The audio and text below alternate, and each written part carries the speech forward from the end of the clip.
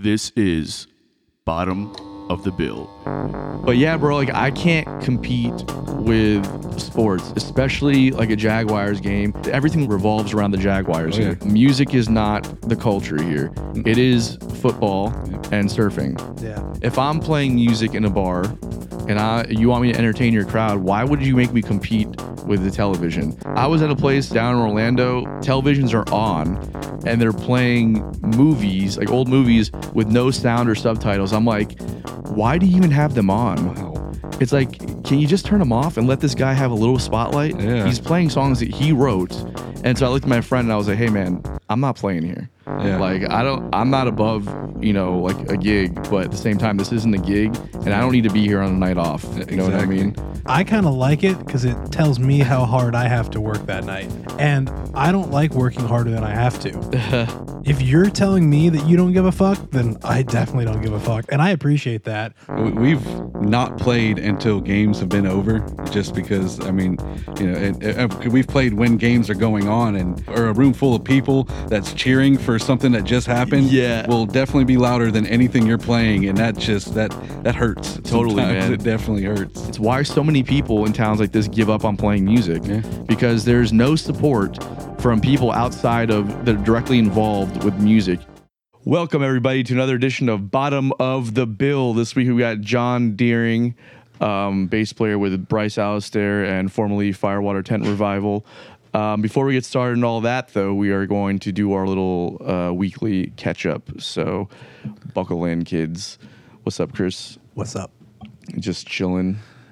Good week last week. Yeah. It was had a couple. I only had like 2 gigs, so that wasn't good. But we're getting there. I started doing like microdosing edibles. What? Which has been a real game changer for me. Wow. That's where we landed, man. Mr. Not anti-weed, but you're not never known you as a weed guy. Yeah, now you're popping edibles like it's candy. I don't particularly like smoking weed or the effects of taking like high doses of edibles. However, I find that a nice 2.5 milligram, maybe 2-to-1 ratio CBD THC kind of mix is a real good happy place for me. Okay. And then anything more than that, though, I mean, I'll eat like 5 milligrams and it starts to become a bit of a problem. Sure. those become living room days. You don't really get out of the house too much. I don't get out of my head, dude. I'm just like, yeah. Eesh. So, well, that's cool. Has that been like kind of replacing coffee and caffeine? Does that get you to like a up and elevated space, or is it just kind of like sets the tone for the headspace and day kind of thing? It's more of that. I think it doesn't like wake me up or anything, but it makes me feel just like happier. Nice. So it's like I think a lot of the reason why I procrastinate on things and like have such like ebbs and flows of productivity is because like sometimes you just get depressed about shit. Sure, totally. So it's like rather than replacing like that thing or like filling that void with caffeine and energy drinks and like pre-workouts and stuff, just like taking that tiny bit of edible. It's like not even really a high. It just kind of like it just like really relaxes me and like puts me like it just makes me like happy. That's awesome. So then that gives me like enough energy alone to like be productive. Then you start working and that feeds itself a little bit, kind of gets you going during the day, exciting and stuff like that. Yeah. Now I do have to be careful with what kind of work I choose to do while I take it because I do like, for instance, I probably wouldn't take one before we do a podcast right now. Yeah. Because like my mind wanders for sure. Really? Yeah. I'll be zoning out and it's like 5 minutes go by. I'm like, damn, wait, I just like lost where I was at. What was I doing? Yeah. So a little bit of that happens, but I really enjoy like playing and like practicing. Yeah. While I'm on it, like not playing in like a real setting, but just like alone by myself. Sure, like flow state playing and stuff like that. That's become like my favorite thing to do now. Nice. Yeah, that was always my favorite part of weed was playing, just because it just did feel like you could kind of, maybe tap in or channel into some cool stuff. but the rest of it got to be pretty not great. So Yeah, you get in your head about things. All the time. You know, that's I feel you though. Like a little bit before I go on stage is pretty much the only thing I'll do nowadays. Like if there's a rotation going or something, I'll grab a little bit and kind of get into that flow state thing, and then I play for about an hour and a half, and then it pretty much recedes off because I only took a little bit anyway, and then I get off stage. I'm not all paranoid. It's like the best of both worlds. yeah, exactly. It's great. Yeah. So Well, cool. You've unlocked a new hack. well, we'll see how long it lasts for. You know, everything comes and goes. It Yeah. feels like. You know, What's up with you? had a busy weekend, a good weekend. It was like very much it. I was thinking about it. It felt like a very hired gun weekend, which I hadn't done a lot of those in a while. Played with Jeremy, Alex, and Hamby. Those are the same people, Alex and Hamby. KP, Jeremy, and Alex. Thursday at Southern Grill. And like put together a cool set list, a lot of transitions. It was all real smooth. Everyone kind of came in and executed. So it was a really fun gig. The grill's always fun to play. People came out and were checking it out. Yeah. Then we did FinFest with Kalani on Friday, which was a blast. Had a pretty good turnout. It was raining right at the top of our set, and then like it broke and the sun came out. So like that was fun. Like people kind of came out like as it was getting nicer, and then hung out the rest of the day out there. Saw Babe Honey play with a bunch of our buddies. Monahan was on kit, Elon was on guitar, Jeremy Prince was on bass. Oh, hell and yeah. It was killing. They played really well. And saw like Max Danger do a set. Saw Fortunate Youth and Swayze. So like got to like hang out after we played. That's playing first at the festival is always best. You get that out of the way and then just check it out the rest of the day. So, Yeah, for sure. so that was a lot of fun. And then Saturday and Sunday I played with Madison Hughes, and those sets went really well. The band was just really locked in. All the rehearsals seemed to like work and everything. And the music was just like spot on, and everyone really delivered. So that was a lot of fun. Just a great weekend of like really different stuff, like Southern rock, fusion, reggae, and then like this soul blues country fusion. It was just like all across the map, but very, very fun. Nice. And then I woke up Monday exhausted. I was like, just ready to rest and reset after that. Yeah, man. Let's talk about that new Alchematic release. Dude, so I guess that's out now, right? Yeah. This is out. Yeah. Thank you everyone for streaming and listening and checking it out. It's so weird to say when you pre-record this stuff. Yeah, I know. Yeah, man, it's out. The video and single have dropped. And just the process of getting that out has been really cool. But we've started like, I guess now before it's officially out, we started showing people, bits and pieces of the video, and that's been received really well. And it the looks single, like phenomenal. yeah, I just showed Anton a little 30-second teaser, and yeah, Miles Dante shot it for us. He's been a long time collaborator, guest, all that stuff. And he's just real good at what he does. I mean, he gets the calls for the reason. So, Miles, you did awesome work. Shout out. So, yeah, if you haven't checked it out yet and you're watching this episode, open up a new tab, go watch that video, see what we're talking about, and then come finish the episode. Well, wait. What? I said we'll wait. We'll wait. Yeah. Oh, we'll wait. Yeah. I thought you said well, comma, wait. As in like, no, don't do that. No. You should do that. Don't listen to Anton. Just because we hadn't dropped the next single date, I'll hold off on saying that now, but we've got another single right around the corner coming out, and then the full EP drops after that, and we've got an EP release show that we're about to announce, and we're bringing a 13-piece band because we like pain.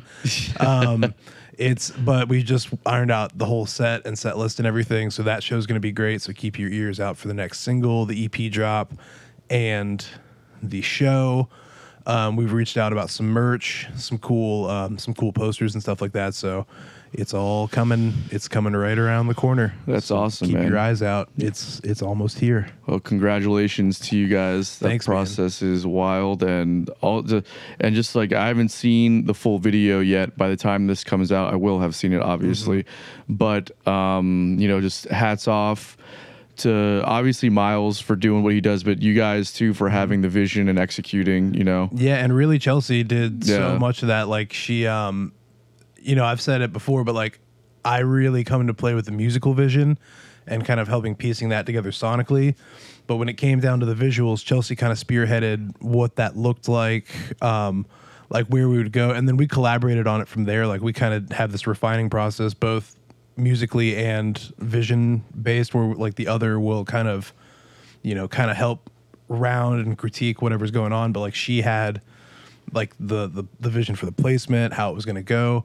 And then kind of worked with Miles on like, well, what makes sense here? What makes sense there? Choreographed her own dancing, which it's funny, you know, obviously we know her background and everything, but like there's musicians on the scene that don't know that that was her first discipline.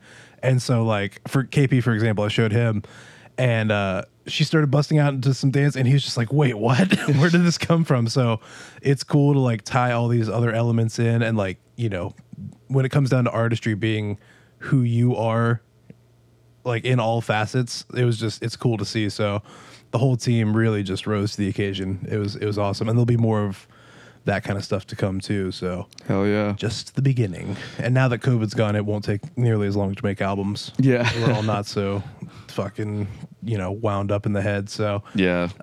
yeah, that's the thing. It started in summer of 2020 and here it is now. 3 years later. But those years don't count. We all talk about that. Like that was pretty much 1 year. We'll say those year and a half, 2 years was 1 year, and then the other half was another year. So Yeah. it really wasn't that long if you think about it.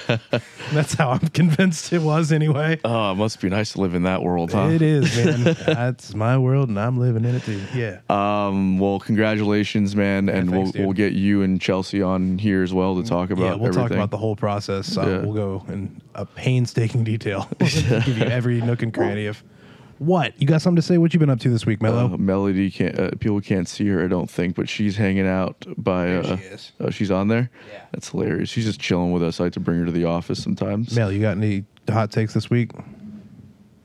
Get him, Mel. Get him. She's the worst guard dog in the world. All vibes, no thoughts. Yeah. All right, guys. Well, this week, again, we have John Deering, who's a great bass player. He was awesome to have on the show. It was a lot of fun. I've never met John before. Did you know John? You know, briefly, I filled in with Firewater from time to time, but very like kind of on the gig, you know, small talking, making the music happen. We hadn't really got to hang ever, you know.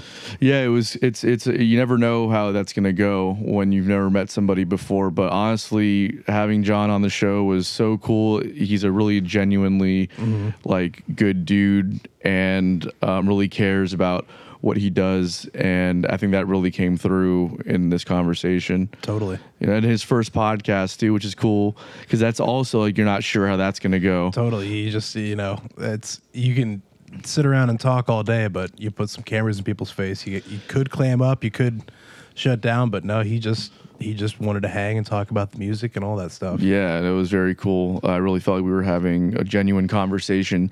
So we hope you guys enjoy it. We have merchandise available on the store. The link is in the description. We've got some cool stuff we're going to be announcing in the next couple weeks here with some big guests and some giveaway stuff.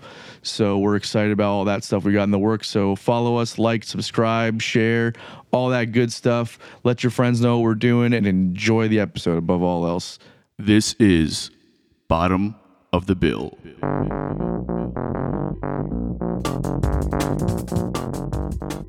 Like just recently, you had Rambler Kane on. Yeah, That dude, I fucking love that guy. he's so cool, Dude, man. He is fucking amazing. He's always at the. There's a place right over here called the Connex. Okay. That's where my girl's band, the Blossom and Bone, they're at, and they have shows almost nightly there. He's become a good friend of the show, Yeah. and I just saw him a couple weeks ago. I went to go see him play. That's awesome. And yeah, man, we got like an ongoing joke. Is this rolling, by the way? Yeah, we're good. Oh, word. We got like an ongoing joke because he mentioned something about Garth Brooks on our podcast, and then like and I'm not like a big Garth Brooks fan. So like now it's like a whole thing where like he'll tag me in stories about Garth Brooks, and then I'll comment That's like, awesome. "Where are the bodies, Garth?" You know, shit like that. Yeah, I heard about that. Yeah. That was that from that comedian. Tom Segura. Yeah, yep. Bro, that's such, I don't know how familiar you are with all that stuff. Very familiar. But bro, is like, I mean, Garth Brooks, his net worth must have jumped quite a bit just from that joke. And then he like blocked Tom Segura on all the platforms and everything. Yeah, he apologized to him on Rogan, I think. Oh, really? He did? Kind of. Yeah, it's like a Tom Segura apology. Exactly. Yeah. Exactly. Did you have how have you kept up with that even like recently? No. There's like a further bit now that like apparently Garth Brooks, whenever people mention the whole Tom Segura thing, he's got the video of him breaking his arm on that basketball dunk, the really bad one. And he just shows that to people now. And he's like, this is the guy that roasts me. And then he'll show him like getting fucked, just like breaking his arm and leg. No shit. Yeah, Garth is like, he's a savage. That's hilarious, crazy. bro. I love it. I love it. It's gonna help both of them at the end of the day. Oh, yeah. So Yeah. a little friendly rivalry. Although It's a shame that he killed all those kids, but but you know, it's the price of stardom, I guess. yeah. He knows what he's doing. Yeah, for sure. Yep, experienced. Well, John, thanks for being here today, man. Thank you, Appreciate it. How you doing? Good. Yeah. You been busy? Yeah, very busy. Not so much with music lately, but like I said, I just started that band with Bradley. Yeah. So we've been trying to get as much music down as we can with that, and then with Bryce Allister band, we've been not playing that many shows lately, but we're doing a lot of recording, and a lot of writing. I mean, last night Bryce came over and probably 6-7 songs that I've never played before, and we just busted them out, and dude, it sounded amazing, and it's all stuff that we're gonna be doing on the recording and stuff like that. So, and he just had a kid, so it's kind of that slows down a little bit, but at the beginning of the year, it's gonna be on for us with Bryce. That's awesome, man. I'm excited to hear me too. what you guys are working on. You guys played at Voussoir recently, right? Yeah. How'd the show at Voussoir go? Good, really good. Yeah, the guy, I can't remember his name that owns it, but man, he's doing a lot for Atlantic Beach music. Yeah. And have you been there before? Oh yeah, I played there a I few love times. that place. Yeah. I love that place. Yeah. There's always that one guy that sometimes he has a white glove on and he just dances right in the middle of the floor. Nobody's doing anything. He's just the only one there just dancing. We love that guy. It's I have a mixed feelings about Voussoir only because and I whatever, this is out in the world. Yeah. But like, we just had a miscommunication on money one time, and we ended up getting shorted. Ooh. And I had all the messages to prove what we had agreed on, and then it wasn't honored. Rough. So I have mixed feelings about it. It's a shame because I think that what I think they get good bands in there, and I like that they're doing comedy nights, and they're trying to like kind of cultivate an atmosphere for creativity and arts. Oh yeah. So it's it's kind of like, I hate that happened, because now I don't want to go and support, even though they're doing cool shit. You know what exactly. I mean? But I think for a while too, they were like mixing. They didn't know if they were like a cover venue or like a place to host events. And I know they've been leaning toward like the event thing. Mm-hmm. And like when you throw events, the money's kind of on you at that point, like selling tickets and things like that. I don't know. I'm hoping they've kind of like found a lane where they can like really thrive. Like you said, they do some cool community stuff. They've thrown a festival out there recently and things like that. Yeah, they did. And I think if they kind of find that lane, instead of kind of mixing the waters, that's hard to do. Being one or the other, it's not an easy thing to do. Not easy. Yeah, totally. It's for sure. But hey, I wish them all the best for sure. They got some competition now. Yeah, Bedlam. Yeah. Shout out to George and Jesse George and all those guys. Like it's I'm playing there. Well, this will be out. I mean, this will be out way after. But I'm playing there this Friday, and then nice. I'm also playing there on the 8th of September, I think. Oh, okay. I'm like just putting together a band, and it should be pretty fun. How was it? It was phenomenal. Great turnouts. Awesome. Yeah. They paid me everything they told me they were going to pay me. And they turned the TVs off and everything? They turned the TVs off and everything. So cool. That place is awesome. Bro, have you been? You've been? I built some of it. Oh, you did? Yeah, I worked for Jesse George. He's got a granite company, and so I worked for him doing the granite, and we installed all the bar and everything inside of there. And oh, dude, that's so dope. Yeah. I love that place. It's so cool, man. I went there for the first time last week, and Glass Camels is playing, and I pulled up and I see like the lights and like the little the kind of like outdoor section, and then I see the band on the inside. And I walk around the side, and there's a food truck and a little outdoor patio area. Yeah. And the first thing instantly I thought was like, this place has a great flow. Oh yeah. Like you walk up, you see the food truck right there when you go up, and then you just walk into the music. You got the bar, you got the stage, and then you walk outside, and there's a little outside, hangout area. Yep. It just had a great flow to it. Yeah, I was there for the whole process of him doing. I literally live right across the street. Like you walk right across Mayport, and I'm right there. So I've watched it go from what was it before it was Bedlam. I forgot the name. Was it Mike doing work over there? It was like a jerky thing, or I played there with a corn dog a couple times. Oh, is that where it's at? The oh shoot, I forget the name of it too. Yeah, I can't remember. Oops. Yeah. Well, that's a good thing. Yeah, it's exactly. Bedlam now. So it's damn Bedlam. right. Yeah, exactly. New staple. Yeah. And man, I love the flow. We were saying something about it. I love how creative Jesse is too. Oh yeah, he's got like this vision that I think that I'm like super on board with. We've been talking about stuff. I'm trying to get him to use Bottom of the Bill to get him some production content, video production work. But awesome. So we've been talking. We just been. It's all just spitballing ideas. Yeah. But like, I love his vision for the place. I think I would like to see more people in the arts in Jacksonville think like he does. Oh yeah. And not just think like he does, but then actually participate in the act, like, because what he's talking about is the kind of events that happen in bigger cities, like New York and LA, where they're like super immersive and they're like weird and like gets out there.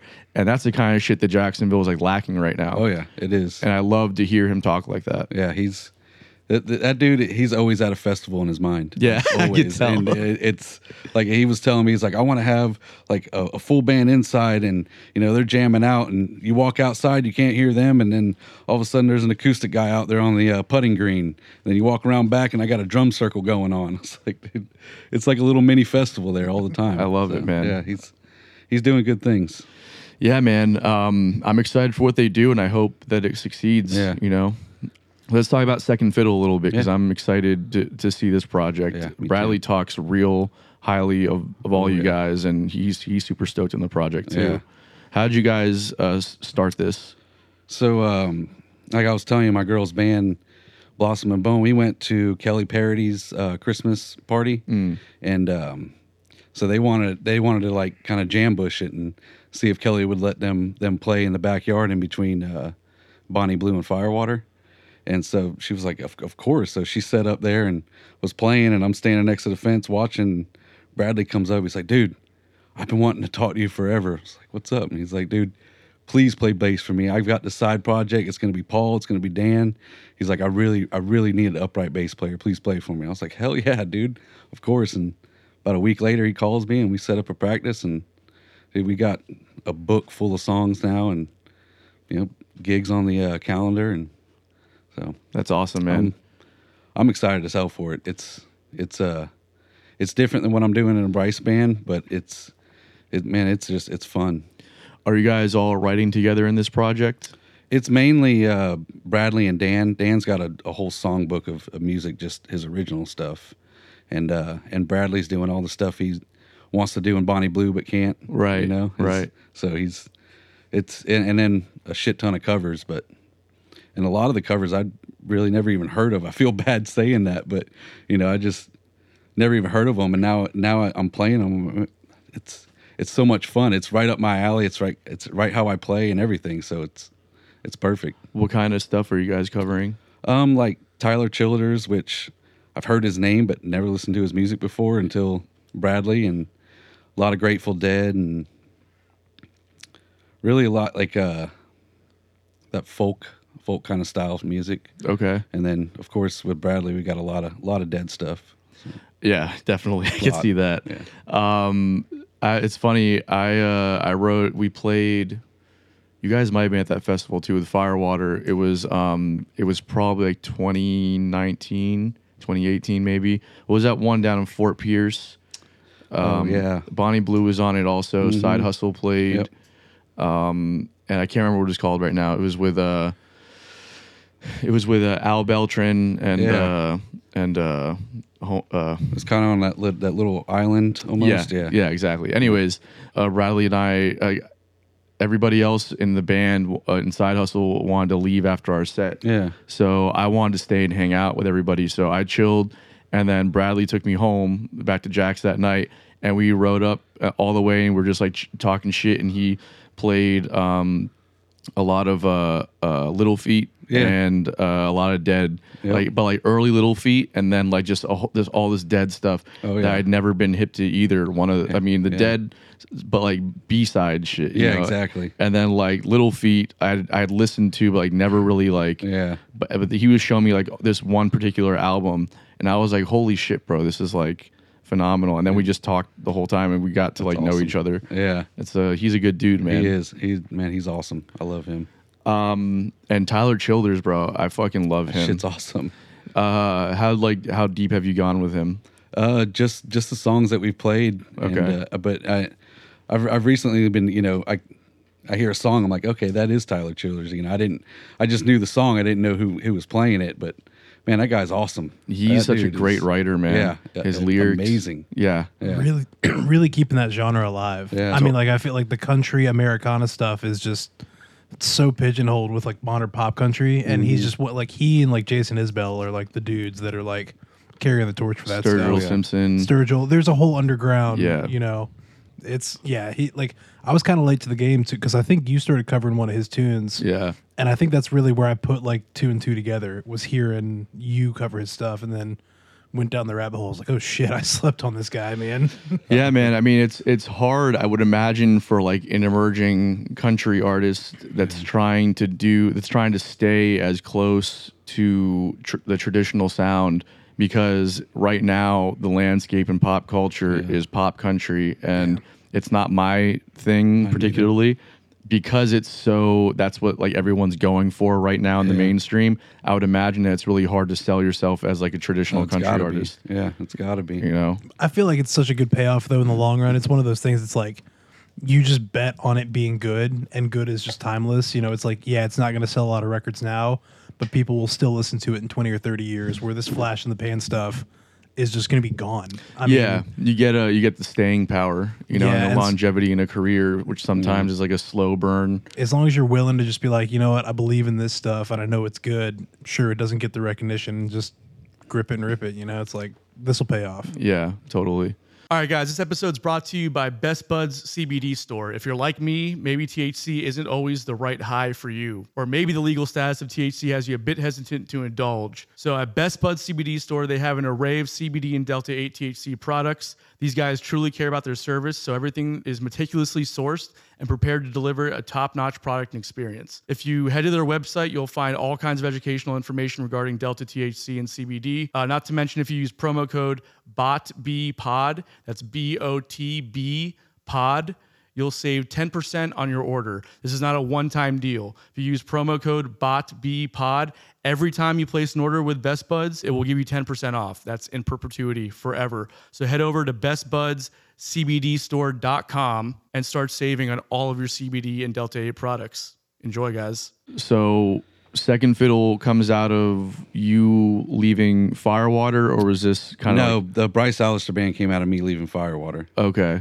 Because once the pandemic hit, I got my girls got a couple kids, and one of them was sick. Like, we were actually out in Destin when I was with Firewater playing out there, and a few of us went on this was it offshore fishing charter. Okay. And one of my girls' kids got like really, really sick.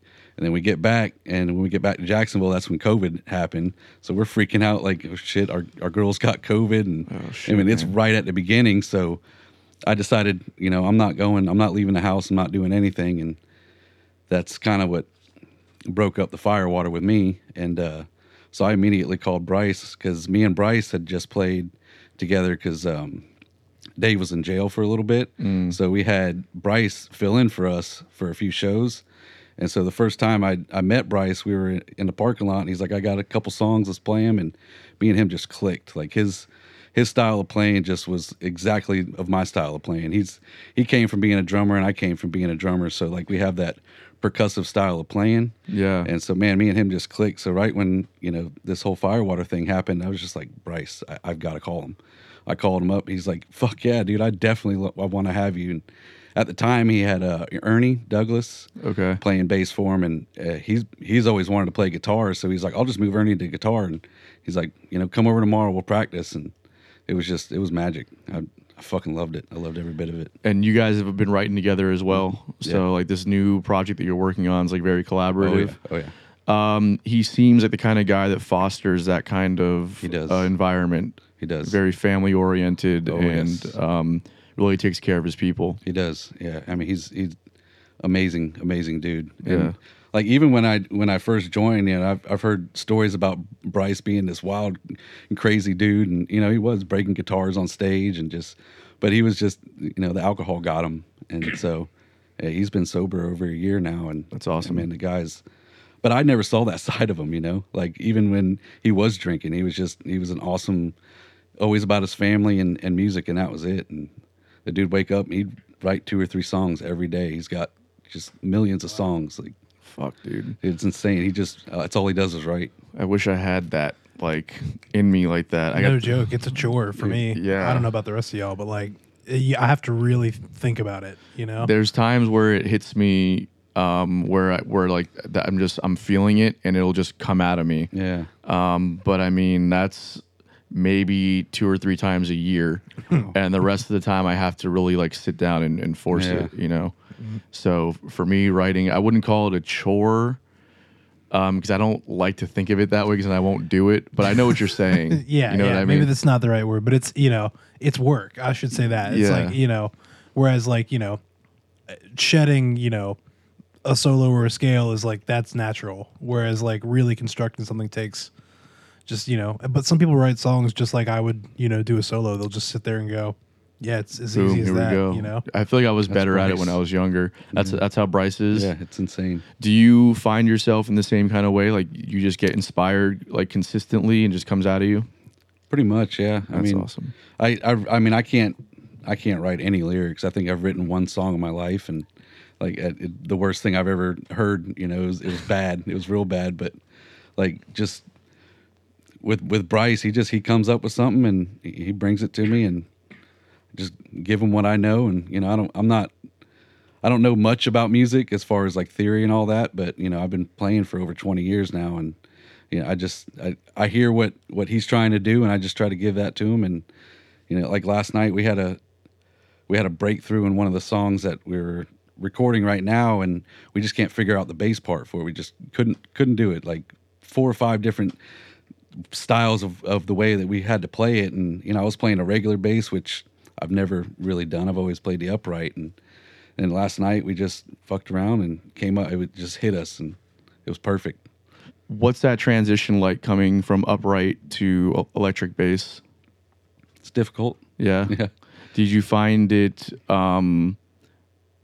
because like obviously going from like playing an electric bass to upright seems like an almost impossible chore. There must be some kind of because you're not having to like press as hard in the strings, and it's like exactly. the technique is just a little obviously a lot different. Oh yeah. Did you find that there were aspects of it that were a little bit easier for you, or is just the whole thing was just a total mind fuck? It wasn't too bad. I play a little guitar, and so I understand the fingering up here and like rhythm down here, but what I'm always used to playing is I'm used to slapping the hell out of my fingerboard. Oh, I see. Yeah. And so you can't do that on a regular bass. Right. It's moving your fingers. So I spent a lot of time just sitting on my bed with just a regular little bass and just messing around and trying to get my fingers to move. And then Bryce, when we started doing that recording, Bryce was like, "Why don't you try the regular bass?" So I did that, and it was hard. It was real hard. Yeah. But I don't see myself doing it on stage much, but definitely for the recording, we're gonna have a couple songs that are regular bass. Okay, so you're bringing the upright to Bryce's band then. If he wasn't, because it wasn't upright before. Kind of. There was a there was a few songs that Ernie would play upright on, but a lot of it's regular bass. But I'm straight upright the whole time. Okay, that's awesome. And how does that fit? Because I know the music is like kind of more like rock and roll, right? Mm-hmm. Yeah, it's blues, rock, and we got some country western stuff, but a lot of it's real bluesy and rock and roll. And I mean, I don't see anybody playing upright on blues or rock. No, not the at way all. that he does, and it's challenging, but it's fun, man. Because I grew up on rock and roll, so like we're playing stuff that I've always listened to, and now I get to figure it out on an upright, which to me is it's challenging, but it's fun, Yeah, it's a whole different approach because it wasn't written for the upright. No, not at all. So you have to figure out like, okay, how does this motion make sense for me now?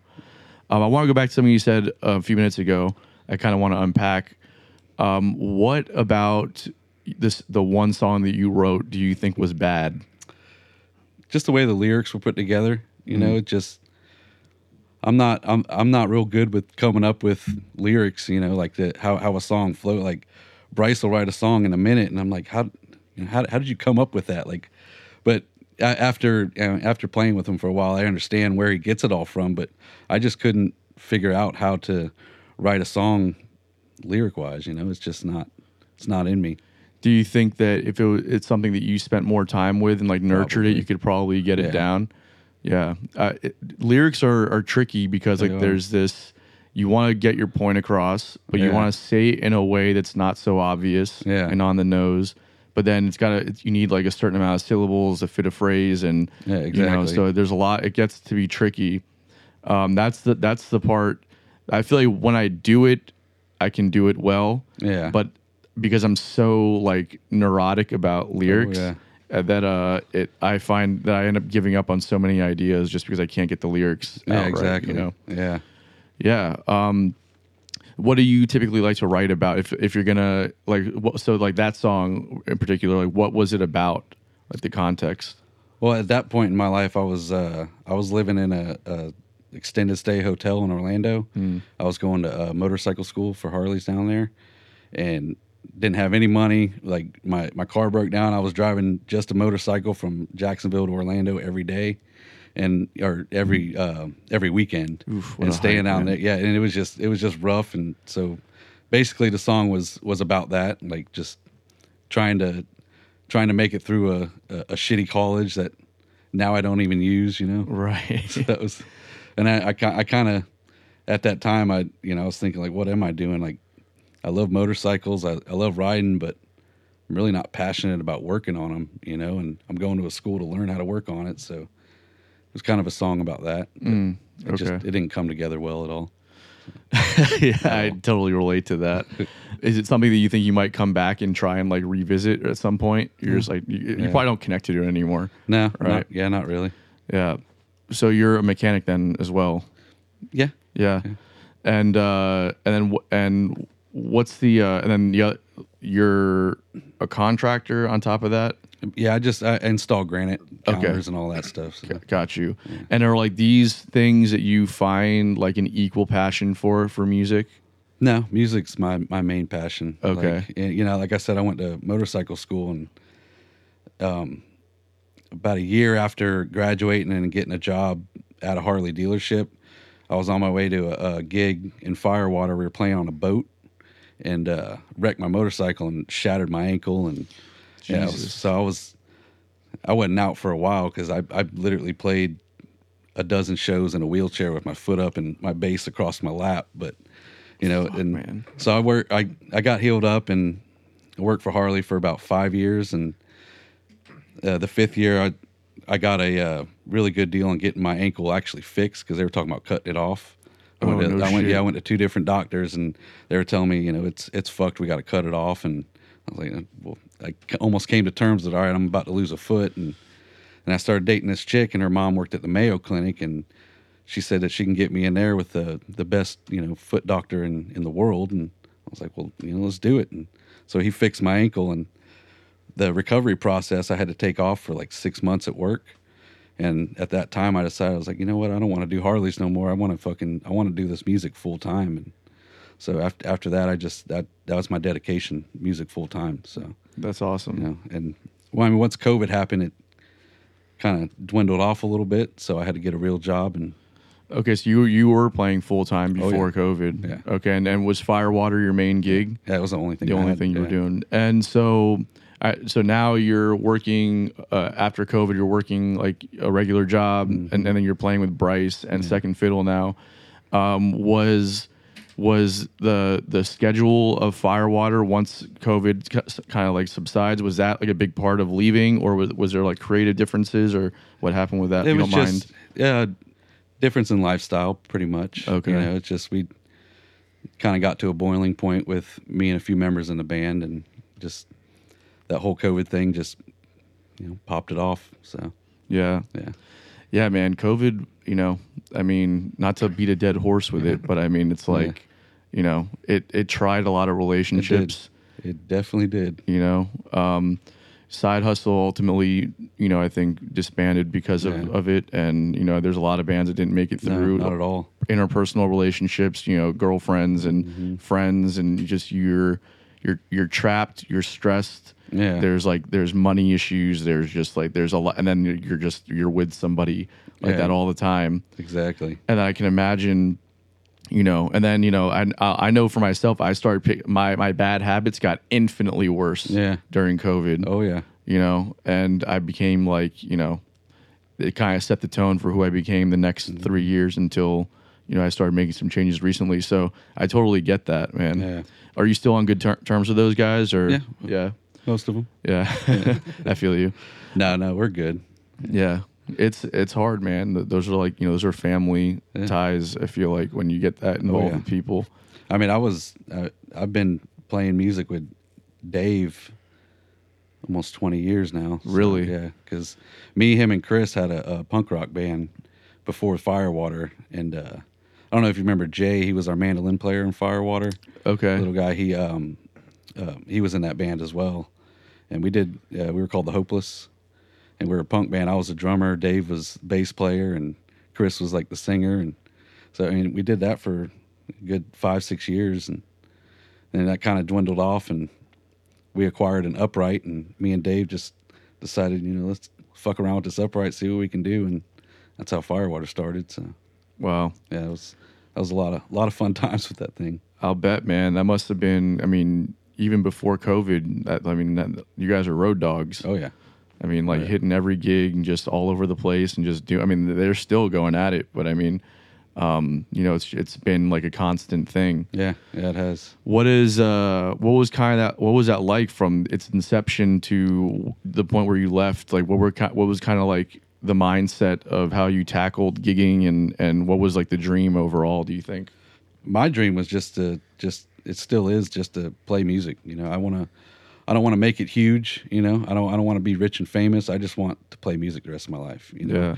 And being on the road's one of my favorite things to do. And I know right now I got to buckle down and work to make all that happen, but my end goal is just to be a musician. And that's all I've set my goals to, especially once I wrecked my motorcycle and decided I didn't want to do Harley stuff anymore. It was like, full on music. So that's awesome, man. I feel that for sure. I want to go back to like, way early in your life and talk about like what got you inspired. Like, what were you listening to coming up? What was like, what were you growing up with, and what inspired you to pick up, music in the first place? Well, since I was, real young, it's been me and my dad my whole life. And, he's always been the partying type. Okay. So, when I was young, I'd always be at the bars and shows or parties and stuff like that. And there's, back the late 80s, early 90s, there's always bands just like there is now, but there's always like rock and roll bands everywhere you go. And my dad, he was good friends with one of the guys in 38 Special. Okay. And so we'd watch them a lot. And I told my dad, I was like, man, I really want to play music. And so he bought me a guitar one year when I was 9, 10 years old, and tried to get guitar lessons from God, I can't remember his name. He was in 38 Special.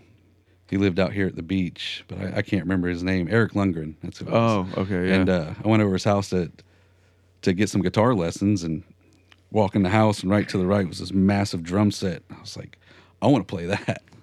And so my dad and him just sat there and bullshit, and I just got behind the drums and just, messed around and really didn't even pick up the guitar that much at all. And a couple years later, my dad bought me a drum set, and so I just sat there and just played my little heart out. And I think the first song I learned was December by, God damn, I can't remember their name. Collective Soul. Oh, yeah, okay, gotcha. It was just a simple little drum beat, but I learned that whole song all the way through, and it got me hooked on playing drums. And then I kind of got into cars after that once I turned 16 and did the car club thing for a little while and started working at this place called Dick's Wings. Yeah. And I was dating this one girl and told her, I was like, man, I've always wanted to play drums. I had one when I was younger. And she's like, well, my brother's got a drum set and he's been wanting to get rid of it. So she called him up and he brought his drum set over and his guitar amp. He's like, let's jam. I was like, all right. And so he wrote a few songs, and it's Jay from Firewater, little Jay Dopke, and so we started a little punk band. So Dave came over, and he's like, "I'll jam with you guys," and so we just got that whole thing going. I played drums as good as I could for a punk band, Yeah. And then the punk thing kind of faded out a little bit around that time. It was probably like 2007, 8, something like that, and. Like I said, we acquired that bass and just took a left turn and started playing bluegrass music. Yeah, I'm curious as to, because I guess like punk to bluegrass kind of makes sense in the landscape. Certainly there's overlap. I think like with that I noticed like years ago, where there's like this kind of, I don't know what you'd call it, but there's definitely this kind of punk edge with a bluegrass, like punk grass. Yeah, punk grass. Okay, that's why. That makes sense. But like, did you grow up with like punk music, or is that just something you kind of fell into? Just fell into it. Wow. I mean, literally, the only thing that like Bryce Allister Band is the only band where I've like, that's what I listened to as a kid, and that's what I listened to growing up, is this type of music. And so I think that's why it was so easy just to fall into Bryce's music, is because, that's what I grew up to, So this is something I'm fascinated by, because I have like a similar thing where the music that inspires you is not necessarily the music that you were playing early on, right? And that's kind of not the norm for most people. Yeah. Most people pick up an instrument and they start to play what they want, and then they join bands like that. What about it must have just been the pure like joy of playing music. It didn't really matter what it was, right? Because you had to stay inspired and but you didn't care. It didn't matter what you were playing. You were just playing music. Oh yeah. Did you fall in love with those genres of music? Oh yeah, for sure. No Effects was one of my favorite punk bands, but before I started playing punk rock music, I didn't know anything about them. Like I just knew what my dad listened to, and that was it. So like, but now I love punk rock music. It's just playing it has made me love it. And then going to Firewater, we played a lot of bluegrass and folk and all that, and which there's so much different types of music now that especially Firewater, what we did and got involved with, it just opened my whole outlook on what's out there. And so now, I love all kinds of music now. I'm not set to one thing. Punk rock still is kind of the main thing I do listen to. Especially if I'm working or driving or something like that. But I really don't listen to music much when I drive anymore. But I feel that, bro. People think I'm fucking nuts for that, but it's like, I don't know. If I'm driving, I like a podcast or that's audiobook, something just to kind of silence like, even too, man. Especially after a gig, forget about it. Oh yeah. I just want to hear the tires on the road. Or if it's raining, let me hear those raindrops in the window, bro. I love that shit. Exactly. I don't need to hear anything. It was funny because like Billy and I always had this huge Billy. I don't know if you're familiar. Billy was a keyboard player in my band, Side Hustle.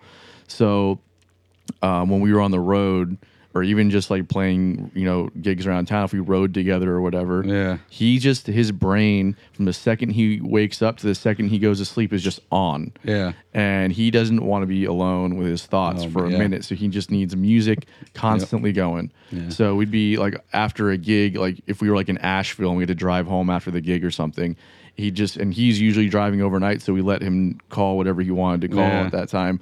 he'd just be blasting fucking, EDM at like, just, I'm sitting there like, dude, we just played at a fucking music hall with like 3 other bands. Ears are ringing. Yeah. I've been like running merchandise and fucking talking to people all night. I'm like, I just had to settle up with the, like, it's just all this shit's been happening. And now we finally get into the van. It's peace and quiet. And then, then he throws a rave. Yeah. I'm like, dude, he's like, no, fucking, you just gotta get it. Which I love the spirit of it. Yeah. Right. Oh, yeah. It's so like innocent and happy. It is. But I'm like, dude, I can't. Like, I'm like, it kills the same me. way. I got it.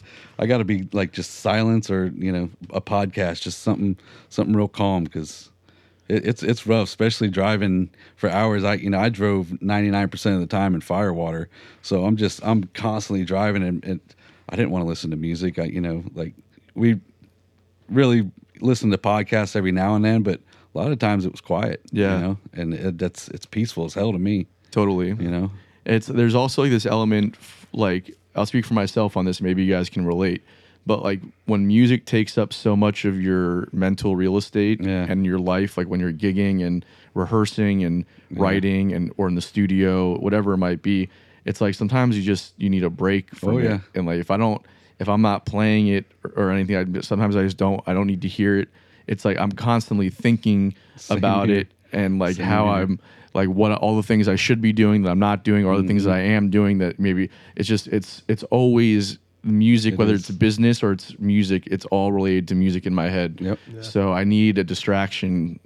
Like music for me is unfortunately not become a leisurely activity. Yeah. It's like it's a very active, intense experience for me. Yeah, my fingers are always, all the time. My girl's like, "What songs in your head?" I'm like, nothing really. I'm tapping. I'm thinking about what I did on stage the other night, or just a new little thing. It's just it's always in my head, but I definitely don't want it over here too and over there, and it's like overwhelming. Yeah, man. Or like when people have it on like loud at parties and stuff, and like it could be anything. It doesn't even matter, because like for me, I can, there's music obviously that I intrinsically love. Yeah. But then there's everything else that I can find the thing to appreciate about it.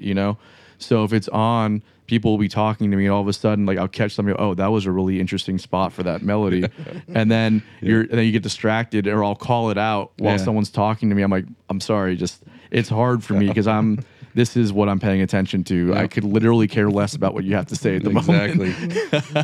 You guys feel that at all? Oh yeah, yeah, all the time. Yeah, it's what you gonna do? Sorry about it. Yeah. Sorry, I don't care about what your cat ate for breakfast today.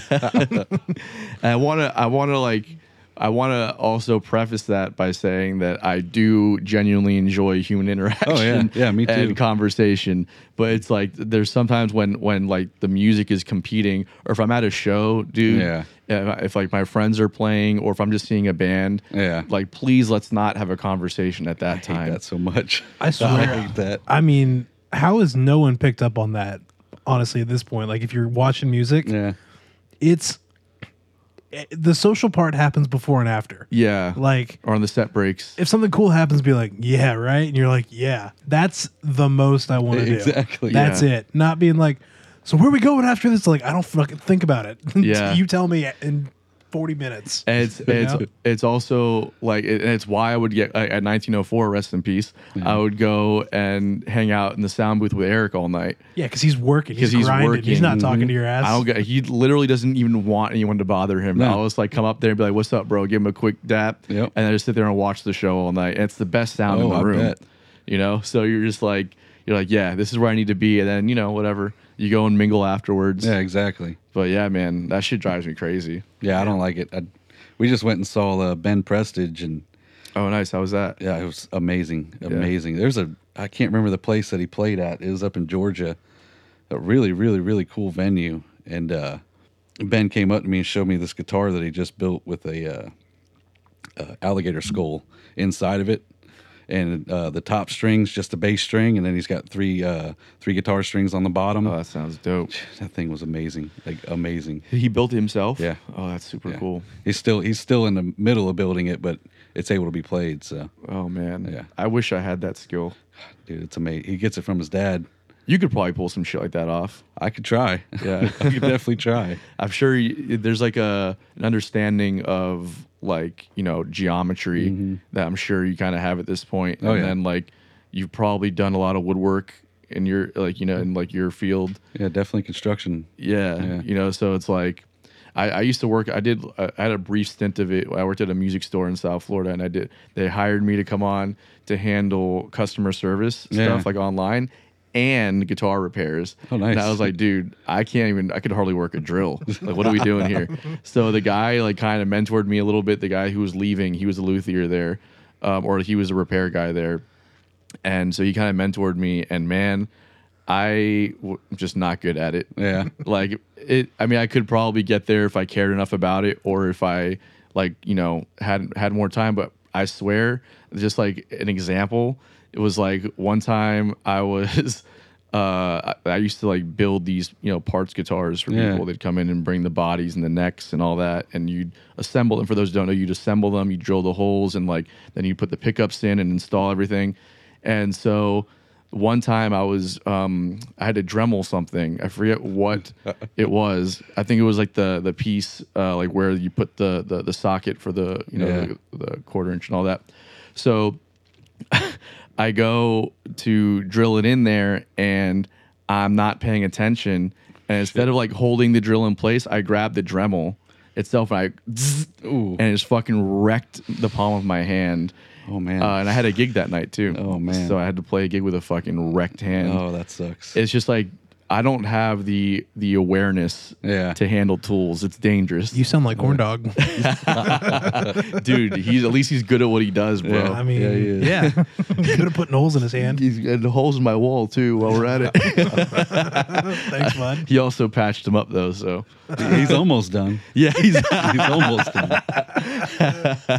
Any day, bud. You know where we're at. yeah. Love you, bro. I actually got some stuff in my truck that I can fix that. Oh, really? Never mind. We got John Deering, bro. Don't worry about it. Where did do you remember the city that Ben was in? It was Georgia. God damn, I can't remember the name of the place. It was a huge like restaurant, and they just added this big old back half to it with a giant stage and a full sound and everything. And it's Was it Savannah or like Tifton or? God damn, I can't. I was so high. Oh, okay. Me and my girl smoked so much on the way there, I couldn't remember. I'm always just looking for new venues, and I'll also, send you the link because I talked to the owner, and they're hurting for musicians up there. Oh, okay. And it wasn't but like an hour and a half drive, so it's not far from here, but they pay real well, and they got a really good crowd every night there. So Awesome. yeah, I mean Ben's amazing, but he didn't have to bring anybody. There was a full crowd there for him all night long. That's So, awesome. Yeah, they're doing something good right there. They just don't have a lot of musicians that they want in there. Like she was telling me, it's just it's all the same kind of country artists. It's the same song every time, just different musician coming through there, and they want more rock and roll and bluegrass and basically all the stuff we got here in Jacksonville. Right. So Man, it always baffles me when I see people opening up like dope venues like that in small towns, though. Yeah. Because it's like, in order for a venue to succeed, like there's accurate data out there to show you what kind of market you need to be in to sustain a venue of X cap size, right? Mm-hmm. So if you're building, and I don't know what that venue, the cap is, it sounds like it's a big split space outdoor, a few hundred. Yeah. I mean, we see it here, 1904 had to shut that. That's like 400 or 500 cap if they really wanted to, and it didn't. I mean, it lasted a while, but they had to shut it down eventually. Yeah. I don't want to speculate on why, as far as like the competition with Underbelly. Yeah. But the rooms are kind of the same size. Yeah. So, like, I would imagine that a market of 1 million people, which is Jacksonville, probably couldn't sustain more than one of those venues. Oh, easily. I'm curious as to when people open up those venues in smaller towns, like how they're able to either they're the only game in town, yeah, or or I don't know. That must be the only thing that keeps him going. I think it is, because I mean it's definitely, it was in a small town, and like, I mean it's a huge place. And I was talking to Ben about it, and he said he played there before they did that big addition on the back, and it was still, you know, just always packed. And he played in a little corner of a room there that they had there. So like, I mean they're doing something good there, but they just don't have the good musicians to come through yet. Yeah, it takes time to get all that stuff, you know. And you Definitely start to get the regional bands and all that stuff, and you build it, you know. Well, that sounds awesome. They got Ben though, so yeah. Where's he out of? he's out of South Florida, Fort Pierce. Okay, okay, yeah. I think I met him. I want to say I met him at Wani one year. I don't know, yeah. but yeah. I mean, he was. If it's the same person I'm thinking of, he's a tremendous talent, man. He's insane. Yeah. He plays a damn closet door. Yeah. Is he really? Yeah, it's a closet door with one string on it, and he calls it the diddly bow. The diddly bow? Oh, dude, it's insane. My girl's got a video of it on her Facebook from when we were just there. The guy's amazing. He's just insane. Yeah. And his brother's amazing too, John Prestige. I know that name. Johnny Yeah. Depp. Okay, yeah, that I definitely. He plays at Fly's Tie a lot. Okay. And so does Ben, but Gotcha. yeah, they're both from Fort Pierce area. Okay, cool. Yeah. So have you ever thought about doing luthier work? Is that something you ever might want to do? Not really. I mean, my bass, I literally cut a big hole in the side so that I can put an extra sound post in it, and I put spray foam on the inside. So, like, I don't think I'd be that good at it. You know, I can make something sound a little better if I need to, but I don't know about building them. Yeah. Yeah. It's a whole. There's a whole thing to it, man. It's an art form. Oh yeah. So when I was doing the repairs at that shop, I learned about like all these, like, you go online and you read these forums, and then when people start to talk about these luthiers and like certain regions that you have to go to, and then there's like all this stuff about, well, you know, people get real snobby about it. Oh, there's no real luthiers in Florida. You got to go to Ohio and talk to this guy. Yeah. And there's this whole like niche ecosystem of like people that do guitar like that repair, you know, just wood instruments in general. You know, and it's really fascinating. Actually, it is. I wish I knew more about, you know, working on uprights, because there is not a single good person in anywhere in the Southeast that does uprights. I know that, man. So the dude that was training me was an upright player. He played in like a rockabilly band. Yeah.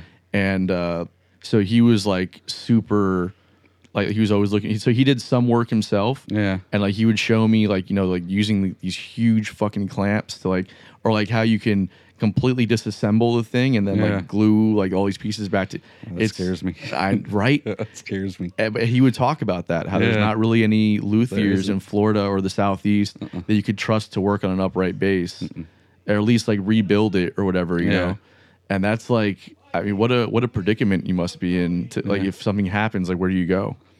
I'd fix it myself. Yeah. I mean, you know, luckily I haven't had to do much to it in the past 4 or 5 years, but you know, like I've got a custom bridge that is made by this company. They're called Deuce Bridges, and it's an aluminum cast bridge that they made with their own special wings on them, and you know, the feet are, instead of on an upright, the feet are just parallel to each other. These have one that's long and one that's this way, because I've had a problem with my bridge slapping up while I'm playing. And and that's it sounds like a gunshot's going off. I'll bet, bro, that tension of the strings. It's scary, but you know, this bridge, it's supposed to never do that, and it's supposed to last you a long time. And then where you put your pickup at, instead of just wedging it in between two pieces of wood, it's got a screw with a little wooden dowel that you can, you know, adjust exactly how tight it's going to be on there. Oh, okay. But you know, I had to order that online, and I took it to the only person that works on uprights here in Jacksonville, and he'd never even heard of it, and he didn't really want to touch it, so and the guy's kind of mean, so he's a Nazi when it comes to it, and he sees my bass and says, I don't want to touch that thing, so yeah. I got to figure out how to work on it myself. Yeah, that's a rough one, man. Yeah. Do you think it's like the the way that is it like the slapping that puts that force on it that makes it come down like that? Yeah. Because I don't hear about that as much with like the jazz guys or just kind of you won't. plucking. Yeah, it's the slapping. Okay. Yeah. It actually happened to my girl one time at a show, and it literally sounds like a damn gunshot. And she's lucky I was there because I grabbed it and put it back on there, and she was, able to keep playing. But it took a few minutes. But man, it's a scary situation when that happens. I'll bet, man. Yeah, it was loud, very loud. So. Like hopefully somebody doesn't pull out a gun and start firing off. We're in Jacksonville. Right. we are. This is Florida, bro. Stand your ground, baby. Yeah, man. So does this like affect your tone in any kind of way at all? Yeah. Like for the better or No, man. Yeah, that's the one thing Bryce complains about. He's like, man, that thing just doesn't have no sustain. But I got a pedal board, and once I'm able to afford the actual pedals I want, it'll be a lot better. But I can't get the sound I get without the rig I have. And luckily it works. But What are you running right now? I got the GK, the same rig as Shane Platten. Yep. Yeah, so Cool. and then just a couple shitty pedals.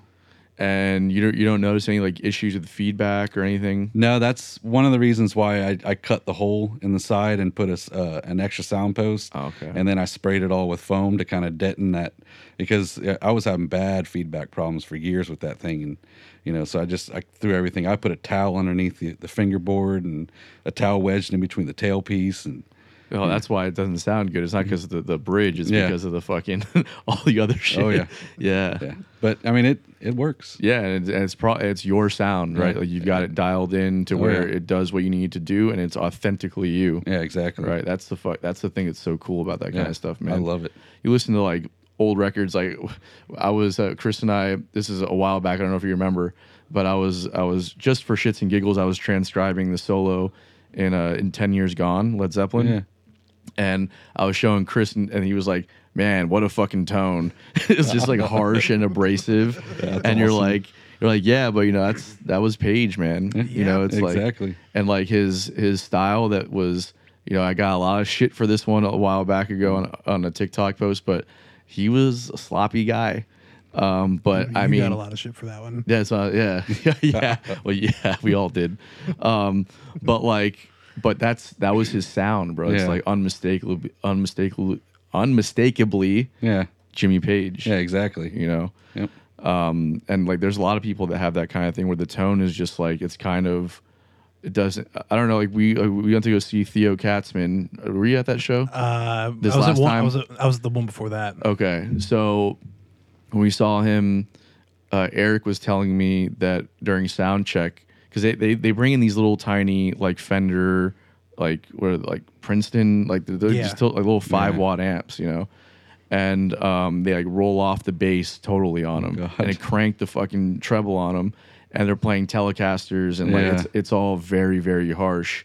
But they have like an organ player, and then they Yeah. have like the bass and the drums, and it's all being run through ears. So like there's a lot of stage volume. It's like gone. Oh, yeah. So in the mix, I mean, it sounded fucking phenomenal. Yeah. But like but because of the way they really played to the sonic space of each thing, right? They allowed every part to take up exactly what it needed to take Yeah. up and nothing more. That's awesome. And it's just you think about it, it's like really just this perfectly pictured. This portrait of like colors that Yeah. just perfectly fit in place. It's That's awesome. it's wild, man. Yeah. So sometimes those are harsh and abrasive things. Like it works in context. you Yeah, know? exactly.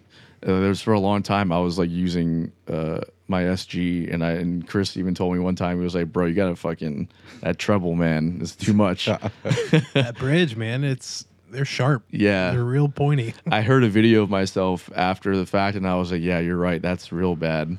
And then I started playing. And then you Strat. switch to a Strat. Yeah, that ought to that Well, ought to knock it out. I got the lace sensors in it though, which have like a darker kind of Yeah. tone to them, so it helps with that abrasiveness. I feel like It evens it out. yeah. Bryce plays a Strat too, right? Mm-hmm. Yeah. Yeah. Do you own any guitars? I own a couple acoustics. Okay. I'm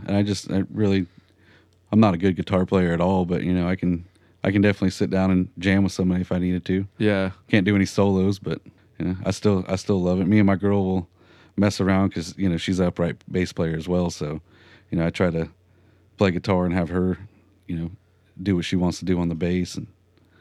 But it's insane. Like when I met Bryce, like I said, I saw his guitar playing style, and it was just, I was like, man, that's like almost exactly how I want to play guitar, but I play it on the bass, and he's very percussive with the way he plays. And to me, I'm in awe sometimes. I'll watch him, in the middle of a show, I'm watching what he's doing and his little solos and what he does with his hands. I'm like, man, how the fuck do you do that? I really wish I can know how to do that on a guitar just so I have that in my head. But yeah, I've never caught the band live. Honestly, I've been meaning to, but it's like, every time I always see it like the day of or like the day after, I'm like, oh, I didn't know that they were playing. That's how most of it is. Yeah. I see the same shit. Yeah. It's just like, and then also just like the gigging thing where you caught up in shit. So you jam. Your girlfriend is, again, I'm sorry, Holly Bassett. She's in. She's in the Blossom and Bone. Okay. Yes. Now you guys jam together. Do you ever like write together or anything? We talk about it. She really wants to. Yeah. Really bad. It's just we're so busy with the family life and all that. It's hard to. But yeah, we're definitely. She keeps bugging me to do the double bass and jamming on stage. We did a little open mic at Trade Winds over in Murray Hill. Yeah. We did an open mic. It was a few years ago, and we had a couple songs that me and her played together where I'd play the guitar and she would play the bass, and then there was one where I played the bass and she sang.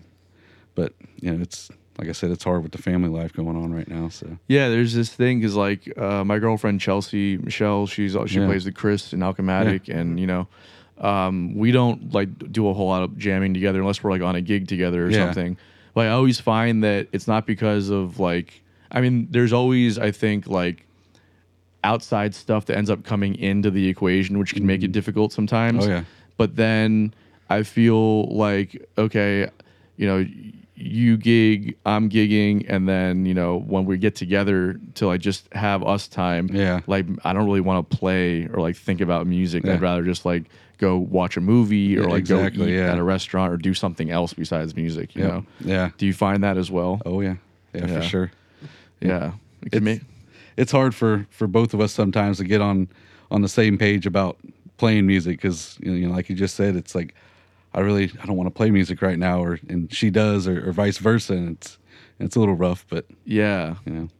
So do you resist that time when no you go with it, like you say, okay, if I don't want to do this right now, but we're gonna do it anyways. Yeah.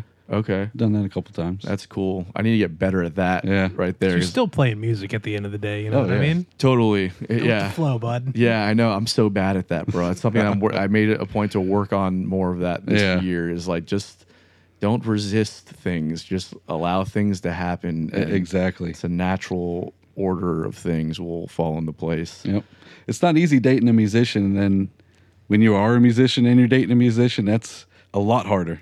Yeah, definitely bro. A lot harder. Because because then we're both very opinionated on something. It's like we could just be jamming and having a good time. Yeah. But it's like, oh, don't do that though. I don't like that. Exactly. It's like, well, I like you. I don't think you know what you're talking about. Yeah. It's like, I think I do. Yeah. You're right. It's like you start butting heads. And you're like, I don't want to do this anymore. Exactly. And also, fuck you. Find something else to eat tonight. Exactly.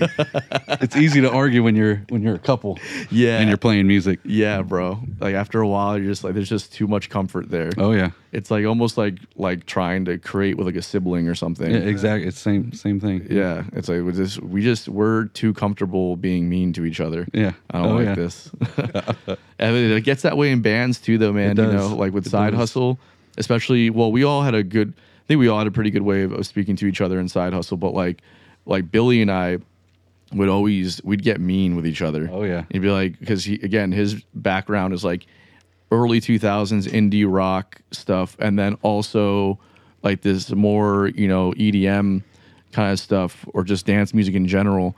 And he liked synthesizers and Four on the Floor and just danceable music. And I'm like, okay, well, let's maybe push the envelope a little more than that. Yeah. So we would just start getting really mean with each other and just start saying shit at rehearsals and writing sessions. Yeah. And Sean and Aaron would just be like, all right, guys, well, when's the fucking wedding? You know, you ever find that dynamic with like Firewater or the guys that you're playing with now? Oh yeah. Yeah. Pretty much any band I've ever been in, it's been like that. Yeah. I guess it's good to get to that level of comfort where you feel you can be that vulnerable with somebody, right? But it does get a little contentious. I mean, at least you're not leaving stuff inside. At least you're getting it out. It might not be the healthiest way to get it out, but you're not sitting on it. There's got to be a better way to express yourself. You gotta have a feeling. Just say the feeling. Yeah. Yeah, it's crazy, man. It's crazy. Some of the shit that like you get away with saying in those contexts too, where you're like, dude, if we were like out at a bar right now, this would be a real problem. Oh yeah. You know? Oh yeah.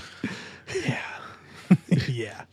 Your mother probably didn't love you enough. That's why you wanted to do that fucking stupid idea right there. Man, it's like, dude, what? I swear, it's only about music shit is when I get the nastiest. Like, otherwise, I'm pretty chill overall. But like, if you fuck with music, you know, like, I'm really, really passionate about that shit. So like, if you're just not meeting the standard or something, it doesn't take long for me to just like flip that switch and go, you should practice and get fucked at the same time. You know what I mean? Yeah. Oh man, totally. All right. So I want to do something real quick. Okay. Can you guys think of like a specific time where you were in like a writing session or something and that things got said? Like there's like one time that comes to your mind and that you're like, that's like just irrational and just like it like shouldn't have gotten that far. I've got something in my head. I can go first if you want. Okay, so we were in the studio for the last Side Hustle record, and we were I'd gone down for the mixing process, and there was a call, like a mixing call that I made just on a panning thing or something as a production thing, and then when Billy came down with me the next time into the studio to listen to the tracks, he was like, I like that idea, but I don't want to do it because it's my song and I didn't make that call. And I was like, that's what you want to do right now? And we sat there for like an hour and it was like, bro, you're being a fucking child right now. Just because this and that, and then you can't, well, you shouldn't have made that fucking call without me. It's not your song. And we just go off on each other. Wow. And then eventually I'm just like, you know what? You're right. It's your song. We're not gonna do this idea that we all agree sounds good, but we're not gonna do this idea because I made a mixing choice in post-production after the fact. So it's all love, and I totally get his perspective on it, right? But like those are the kind of things that come up where you're just like, damn, dude, like that, like that's the kind of petty shit. But then you work through it, and then you're a band at the end of the day. You still do the thing, right? Yep. Do you guys have anything like that? Oh yeah. Was doing some gigs around town with this band, a tribute act, and we were getting our singer to play bass on some stuff, and you know, I was playing bass in that group for a long time and had all the parts down, like had everything there, and we're just trying, you know, really there wasn't a need to switch, but we were just trying to, you know, help the band dynamic a little bit and get them on bass. So we're sitting there trying to like go through the tune, show it to them, and like they just kept missing one change in this tune. And we sat down and go, hey, no, it's not like that. It goes like this. And they're like, don't think it does. And I'm like, no, it does. I've been playing it on these gigs with you for a year. It goes like this. They're like, well, put on the record and let me play along with it. So I put on the record and then they just play along with it on the record. They're like, see? And we're like, see what? You just played it wrong on the record. Yeah. Like you're just convincing yourself, well, I saw it on a tab site and it was this and that. And then like it got into this full blown thing where we're just yelling at them and calling them tone deaf and just like screaming at them like, you're tone deaf. If you can't hear that, then I don't know if music's for you. We had to leave that rehearsal. Like that was the end of it right there. It's just like, yeah, don't play it wrong. I'm not going to make a concession when it's not right. It's a tribute act, like we're playing it like the record. Yeah. I'm not going to budge. And just because you thought you saw it on Ultimate Guitar that it was one thing and you've just convinced yourself that's what it is. Like you can't even hear that it's clashing against the record. And like my drummer was chiming in going, it's clashing. How can you not hear that? I'm the fucking drummer and I'm telling you it's not right. Wow. And it just, nope. So fuck you, you're tone deaf. It just got ugly. Yeah. Good times. I I love that stuff. It's All in the name of music. friction, bro. It is. That's where life blossoms from. Yeah, there was some life going on there. Yeah. How about you, John? Death, too. I've never really had much of conflict with something like that. I'm more of a laid back guy. I don't like confrontation. Yeah. But just like I was saying about last night when me and Bryce were practicing, it's he didn't like the way that the original bass track I put down for this one song was, and we couldn't figure it out. And it's been 5-6 months since we recorded it, and we still can't figure it out. And finally last night we did. But I can see Bryce being frustrated with Ernie and them kind of battling, because they battle a lot with each other, jokingly and seriously. But Yeah. me and Bryce, he's so high strung and worried about everything, and I'm just complete opposite stoner, just like, it'll be all right. And so we get along way too well. So. Yeah, I feel that, man. That was like the it's good to have that balance, I think, it right? is, Because you want somebody who's worried about everything to to be on top of things. That you want somebody to like chill them out. Yeah, exactly. And if you know how to communicate that in a way that person can understand, then it can be a great relationship. Yeah. Sean used to be that way when we were on the road, because Sean also a bass player. Bass players have this thing to just kind of like be the chill people. They do. And, yeah, they do. And Sean was just always like, I'm just happy to be playing music, Yeah. and I'm like, we're hanging out, we're on the road, whatever. And one time we were playing down in Miami, and we were on the way to the venue, and I'm like, getting in my head about some stuff, and I know the venue has shitty parking, and the traffic in Miami is shitty. Oh, yeah. And so like I was getting all high strung about this, and he was like, just chill the fuck out, bro. Just you need to calm down. And most people that would like bother to say you need to calm down. Flip a switch. Yeah. But for me, I'm like, I need to be spoken to very directly like that. That's just the kind of person I am. Otherwise, I will steamroll the idea altogether, Oh, for sure. So my initial instinct is like, fuck you, dude. So that's what's happening in my head. And I'm like, no, he's right. You do need to chill out. Like, you're making everything more tense right now. Yeah, so I was like, yeah, you're right. I need to chill out. I'm just going to drive the fucking van down to the venue, and we're just going to take it as it comes. Exactly. So Anyone got some EDM? yeah. Yeah, that's funny, man. So I don't know if you're familiar. We do a segment called Unpopular Opinions. You guys would do some unpopular opinions? Always. We did a podcast earlier. Chris is known for not always having unpopular opinions lined up. We've got I've 2 only today. forgotten that I've already done one time. Yeah. Oops. All right. So buckle up. Yeah. The whole Bud Light makes you gay joke is so tired at this point. Yeah. I'm so over it. Like I love comedy. I love anything's a joke. Like nothing is off limits. Like there's been some good ones with the new Oppenheimer movie out there. Love a good joke about anything. Yeah. This had its like 10, 15 minutes. It had its meme. It was funny. And like no one will let it die. Yeah. Like it's just so boring at this point. Like, oh, he ordered a Bud Light. Ha ha ha. It's like, where's the fun twist on it? You Yeah, know what I it's mean? played- It's it's so played out. boring at this point. Like, Played out. I know exactly where you're going with every angle. Like, just drink your fucking beer. I'm mad because I was already judging them before the whole thing for drinking Bud Light, for just Yeah. having a poor taste in beer. Yeah. And now now it's no one will drink it for other reasons. I'm like, y'all suck. Yeah, but you can't hate on it anymore, though, right? No, now I've got to be like, oh, you should drink the beer. Yeah, like, drink the shitty beer. It's great. Yeah. No, the joke's so overplayed. Like I got people I play with all the time that are still like, "You're drinking a Bud Light, okay, pansy." It's like, dude, Let's move on. you just ordered an espresso martini? Yeah. Fuck you. Yeah. And I'm the gay one. Yeah. Cool. Yeah, great Yeah. joke. Good times. Really love the internet for all that it's doing out there. Yeah, I feel you. I mean, I think there's a lot.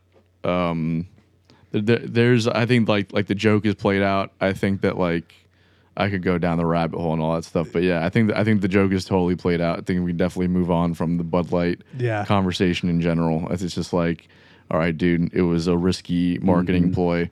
They lost a lot of customers. If you didn't like it, you got what you wanted, and if you did drink it, who cares? They're still there. Yeah. Yeah. You know what I mean? They're going to keep making it. Yeah, of course. Yeah, Yeah, it's crazy that people, and just like the outrage over it in general is just like, wasn't it like only like a limited run of cans they did it on? No, Anyways? I want to. It was one. Yeah, it was that they literally sent to her. they made like what, a 6-pack and sent it right Yeah. to her. Yep. It was not even widely distributed. It's Literally just a thing for you to put on your and Exactly. promote. It's not even like they're not even doing a big push.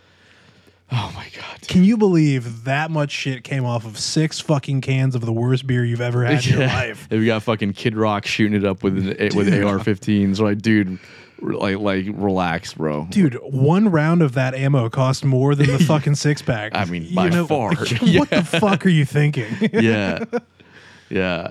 Yeah, it's really real cool. It's real cool. Real nice. What do you think, John? Are you ready for more Bud Light jokes? Or Dude, I don't even drink beer. So, Yeah. yeah, the whole Bud Light thing. I mean, it doesn't taste good to me, but neither does any other beer. So yeah, I feel that. I've always been a whiskey guy myself. Yeah. Yeah. I don't drink anymore, but when I was heavy on the bourbon. yeah, That was my drink of choice. What about you? I drink a lot of cider. Okay. Yeah, but like I said, I've never really been a drinker. So when I did drink, it was either a cider, and then of course with Firewater, it's whiskey after whiskey after whiskey. Yeah. So got to like a little bit of whiskey, but that's about it. Yeah. I love my coffee. Oh yeah. Yep. Big time. I've been All day. heavy on that for a few months now. Oh, I'm yeah. on the coffee big time. You got an unpopular opinion? Just that podcasts are way better than listening to music. Yeah. Literally, get I mean, That is a that. good unpopular opinion. I I mean, Holy behind shit. that. that's literally all I drove from Mayport to Middleburg and then back to Mayport and then here. And so I listened to, was it 1.5 Joe Rogan podcasts. So, Nice. yeah. He's, man, talk about a guy who gets a lot of slack these Yeah. days. I don't think that there's anybody who's more misrepresented Oh, yeah. than him. That's another good point too. Like, Like I don't know, like people write him off as this dumb jock, and like Oh, he's far from that. no, I mean, and he'll call himself dumb before anyone else gets the Yeah. chance to. He's like, I'm just a funny dude that likes talking to people. Like, why are exactly. you taking me so seriously? I'm just having a conversation. well, And then people will hang their hat up on that conversation, like, oh, he said and believes this. He's like, it's just an entertainment thing, you know what I mean? What are you doing? Well, I think I don't totally disagree with you on this, but I do have some pushback on it because if he was only interviewing comedians, then I would say okay. Yeah. But he's getting like real people on Oh, yeah. that are like experts in their field, Yep. and he's interviewing them, and then he's engaging in a real conversation and having real thoughts about things, right? For hours, too. For not hours. Just 5 minutes. Right. Yeah. Like they go down the rabbit hole, and he's a great interviewer. Yeah. Right. But you can't use the "I'm a comedian" thing as a scapegoat when Totally you can. when you say when you say things that are either incorrect or you said something in the moment, Yeah. right? In the context of a serious conversation, I think that you should own up to that and be like, yeah, I was wrong here, Yeah. or whatever. And sometimes Which he has plenty Sometimes of he times. does. He does do that, right? But there's also other times where he's like, but also I'm a comedian. You can't take what I say. It's like, dude, yeah, but like you weren't interviewing a comedian. You were interviewing a doctor. It doesn't Yeah. matter. So, you if know it what was I mean? it doesn't, I mean, like, I don't know. That's kind of, I think that's stupid. I think it's like, he still is a comedian. You know what Yeah, I mean? Like, that's but- that's his ethos. That's what he That's is. his mindset. Just because he's talking to someone else that is that doesn't mean like, okay, cool. I have to now not be who I am because I'm talking to someone that knows what the fuck they're dude, talking about. You can tell the difference though when somebody is trying to be funny versus when somebody's trying to make a point. And sometimes he's not. And look, I say this again as a big Joe Rogan supporter. Yeah. I like him a lot. I think he's a net positive for society. Yeah. I love his podcast. That being said, I think he's wrong on. I think he's been wrong on some things. And I think he usually admits to it. Yeah. But also, I just don't agree with comedians using this. Well, I'm a comedian, so you can't take. It's like, dude, well, no, you can't just. That doesn't give you a license to just get away with shit, right? Yeah. And I'm not saying that you can't go for a joke or you can't have an opinion that's wrong, especially in the public sphere. But when people come after you for it, Yeah. that's just kind of what it is.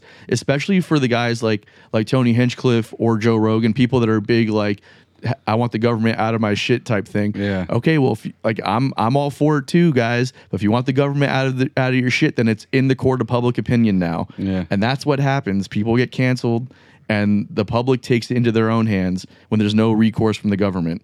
I'm all for it, but then you got to be okay with the cancel culture. Yeah. You know what I mean? Yeah, and you can only get canceled by the people that support you, and they clearly haven't done. They haven't done You that, know what yeah. I mean? So like, you know, that and like people he'll talk to will correct him. You know what I mean? It's not like they'll just like let something blatantly wrong slide unless they're. I mean, I hadn't seen it. I listened to a fair bit of his stuff. I also think he gets very wrapped up in the. I think he there's a lot of like there's a lot of like stuff, and I hate this term woke. Okay, I think it's so overused and just done with it already. But like, and I'm not either way. I think that there's a lot of people that use that as a form to troll the masses, right? So there'll be like these ideas that come out under the guise of like wokeism, quote unquote, and it's like some ridiculous concept. And then Joe Rogan will come on a show, but you see what they're talking about this now. It's like, dude, that's like not real though. You know that, right? Well, it's but like also sometimes he doesn't know because he's older too. It's Yeah. like, well, and it's so topical, and like, you know, Yeah. he does 2-a-days as well, and he's doing 6 hours behind a podcast. no, totally. Sometimes you just gotta, you know, it's on my head. I'm gonna talk about it. Okay, well, I was wrong. Guess what? There's 400 more hours of other shit you can listen to of my same. You know what I mean? It's Totally. like you just gotta spit shit out and go. Of course. I'm just saying sometimes it's just, you know, I think it's great to support people. I just also think it's not like not everything that they do, like the people have flaws, you know, and I think one of his flaws is that he buys into some of the troll culture. Yeah. Right. And then because of his platform, he can actually push it in a way that he doesn't maybe mean to. Yeah. And then it can become like a real thing. Oh, yeah. So I think it's important to like, you know, for me as someone who listens, I listen to almost every episode that comes out because I like him as an interviewer, and I think he's a cool person too. He sounds like it anyways.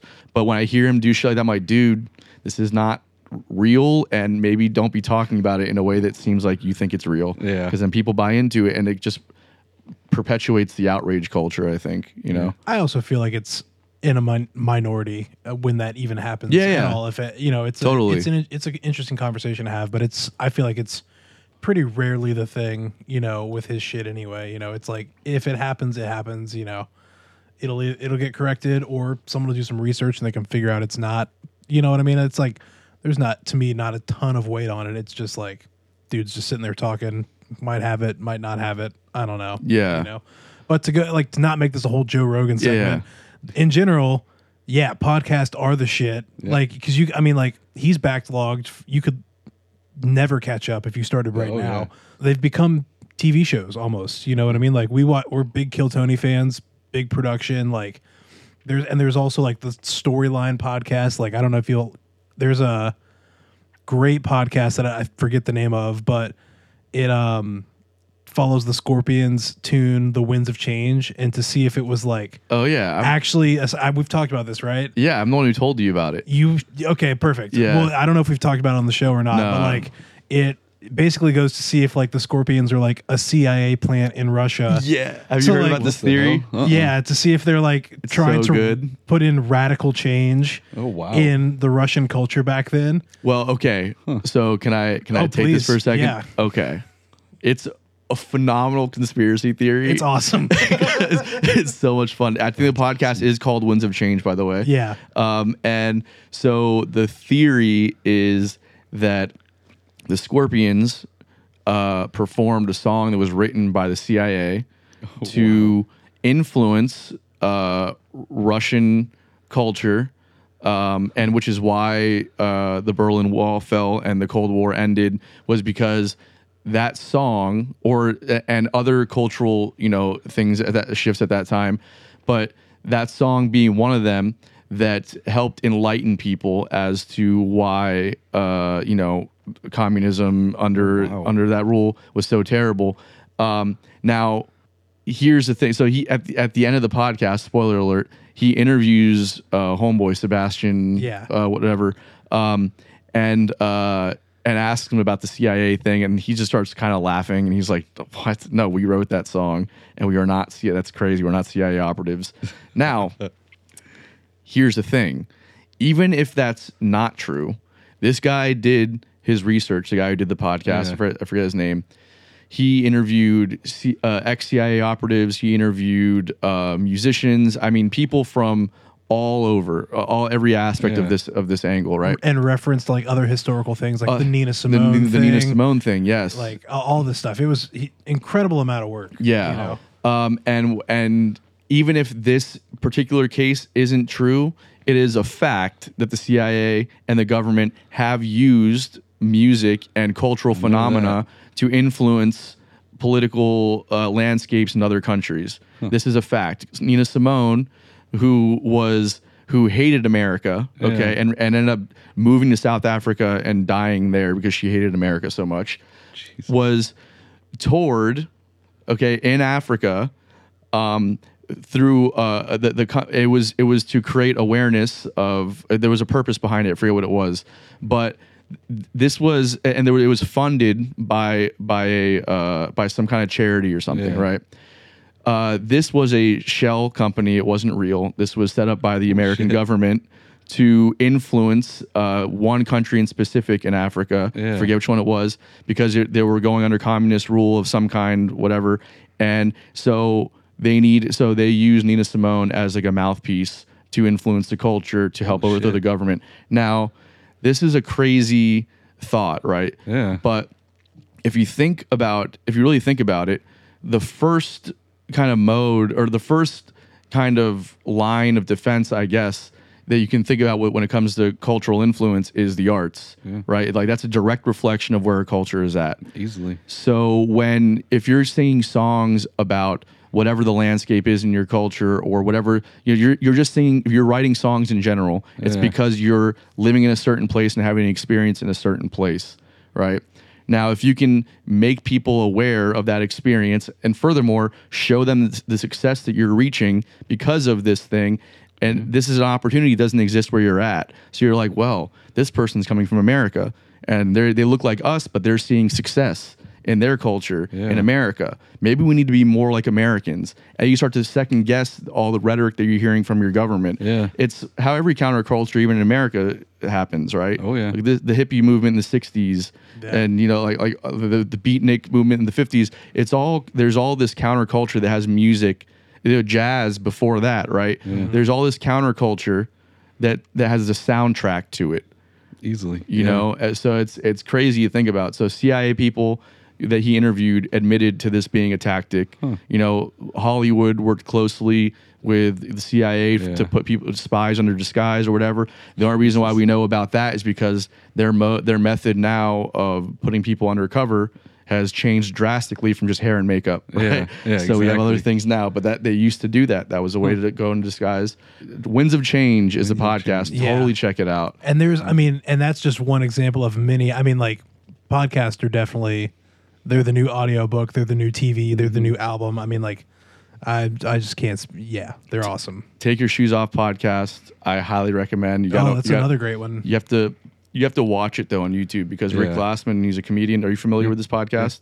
Oh, you are? I haven't watched it, but I've heard of it. Okay, so he's a fucking genius. Okay, yeah. The way that he's having a full-on interactive conversation. He's very engaged. Yeah. Okay, he's asking phenomenal questions, but then he's paying attention. It's all like self-produced, so he's like paying attention to the cameras and making sure they're all running all the time. Oh, wow. He's live editing on the spot, so he's like having a conversation, and he thinks about, oh, I can do this in post to really help make this part shine or whatever. So then, so throughout the podcast, like little cartoons will pop up and little shit. Oh, that's pretty cool. It's so wild, but this is all things that he's thinking about while he's fully engaged in a conversation. Yeah. It's wild, and they get deep. It gets funny. It gets awkward. Yeah, it's a roller coaster ride. Check that one out. Yeah. So yes, to your point. What a great unpopular opinion, especially on a music podcast, which is like the whole thing. I'm surprised no one's ever said that before. Yeah. It's like, I love it. I don't know if it's certainly unpopular. I don't know if I fully subscribe that I like podcasts more than listening to music, but I will say that I listen to more. I listen to podcasts more than I listen to music. Same here. For sure. For sure. And more than I watch TV at this point. Oh you know? yeah, I do not. Well, I don't even bother with television anymore. I mean, Yeah. Netflix streaming. If I'm watching a certain That's show. what I mean. I mean podcast over streaming. But now I definitely go to YouTube before I'll go to Hulu or anything like that. Yeah, and it's totally. Just, that's just where there's so much good stuff. So I'm engaged. I'm just pulling up my unpopular opinion. It's on my Yeah. notes here. I have to write them down because I got a lot of them. You know what I mean? Don't want to repeat. Okay.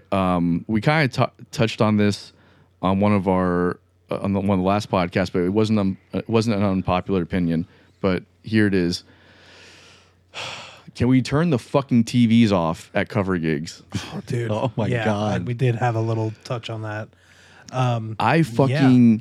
Dude, like, Especially when it's right above the stage. oh my God, Yeah. bro. There's one place that I play that they used to turn it off, and then the staff during COVID all left that place, and now it's all Yeah. new staff, and they stopped doing it after COVID. But they used to turn the TV off that was at least right above us. Now they just leave it on. And I'm just like, Wouldn't be a place that canceled all your gigs recently, would it? no, it's not that place. Okie dokie. But it's the other place that you thought it was originally. Look at that. Yeah.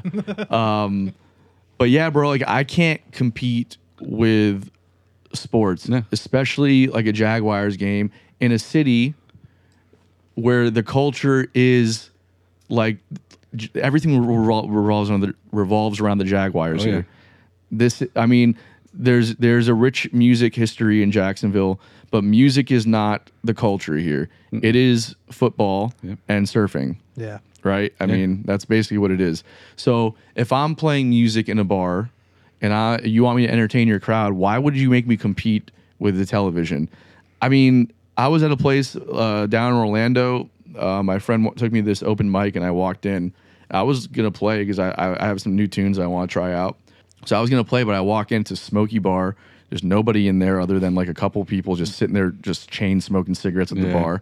It's like this guy is like singing, and he was pretty good, but like it was very like just felt like destitute, you know.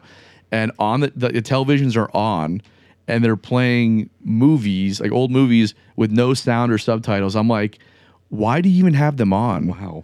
It's like, can you just turn them off and let this guy have a little spotlight? Yeah. He's playing songs that he wrote. And so I looked at my friend and I was like, hey man, I'm not playing here. Yeah. Like I'm not above, like a gig, but at the same time, this isn't a gig and I don't need to be here on a night off. You know what I mean? Devil's advocate. Yeah. I kind of like it because it tells me how hard I have to work that night. And I don't like working harder than I have to. If you're telling me that you don't give a fuck, then I definitely don't give a fuck. And I appreciate that because then there's like this unspoken contract of like, all right, cool. People are doing other shit here. I'm not really going to, like, if they're really giving it to me, fine. But my baseline is not going to be super hardworking at that point. If they are asking for it, I'll go there. But if I walk in, the TV's on, and I'm just going to start, and I'm like, okay, we're doing this, then cool. Okay. Looper's going on, I'm chilling, I'm hanging out. My check stays the same, It's disrespectful, and I make a mental note of that. Yeah. But you're telling me how hard I get to work, and I don't mind that. I have a point I want to make on this, but do you have anything to say on this subject? Yeah, it's we've not played until games have been over, just because we've played when games are going on, and like a crowd full of, or a room full of people that's cheering for something that just happened will definitely be louder than anything you're playing, and that just that hurts. Totally, Sometimes man. it definitely hurts. Totally. But And here's the thing, okay? Like it does hurt, and also to your point about how hard you have to work, it's more important to me that I'm here doing something that I should love to do, right?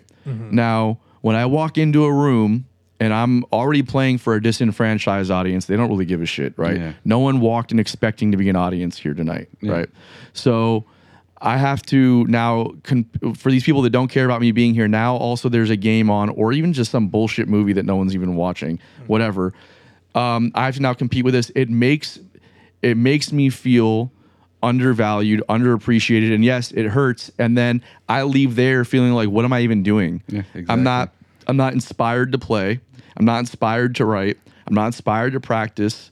And then ultimately, it's why so many people in towns like this give up on playing music, because there's no support from people outside of that are directly involved with music. It's usually other musicians, which is hard for us to support each other because we're all working at the same time. Exactly. And a small group of people, which we love you guys, that come out to like the jam sessions or they come out to see their favorite bands play night after night. And those people are like, thank you for doing that.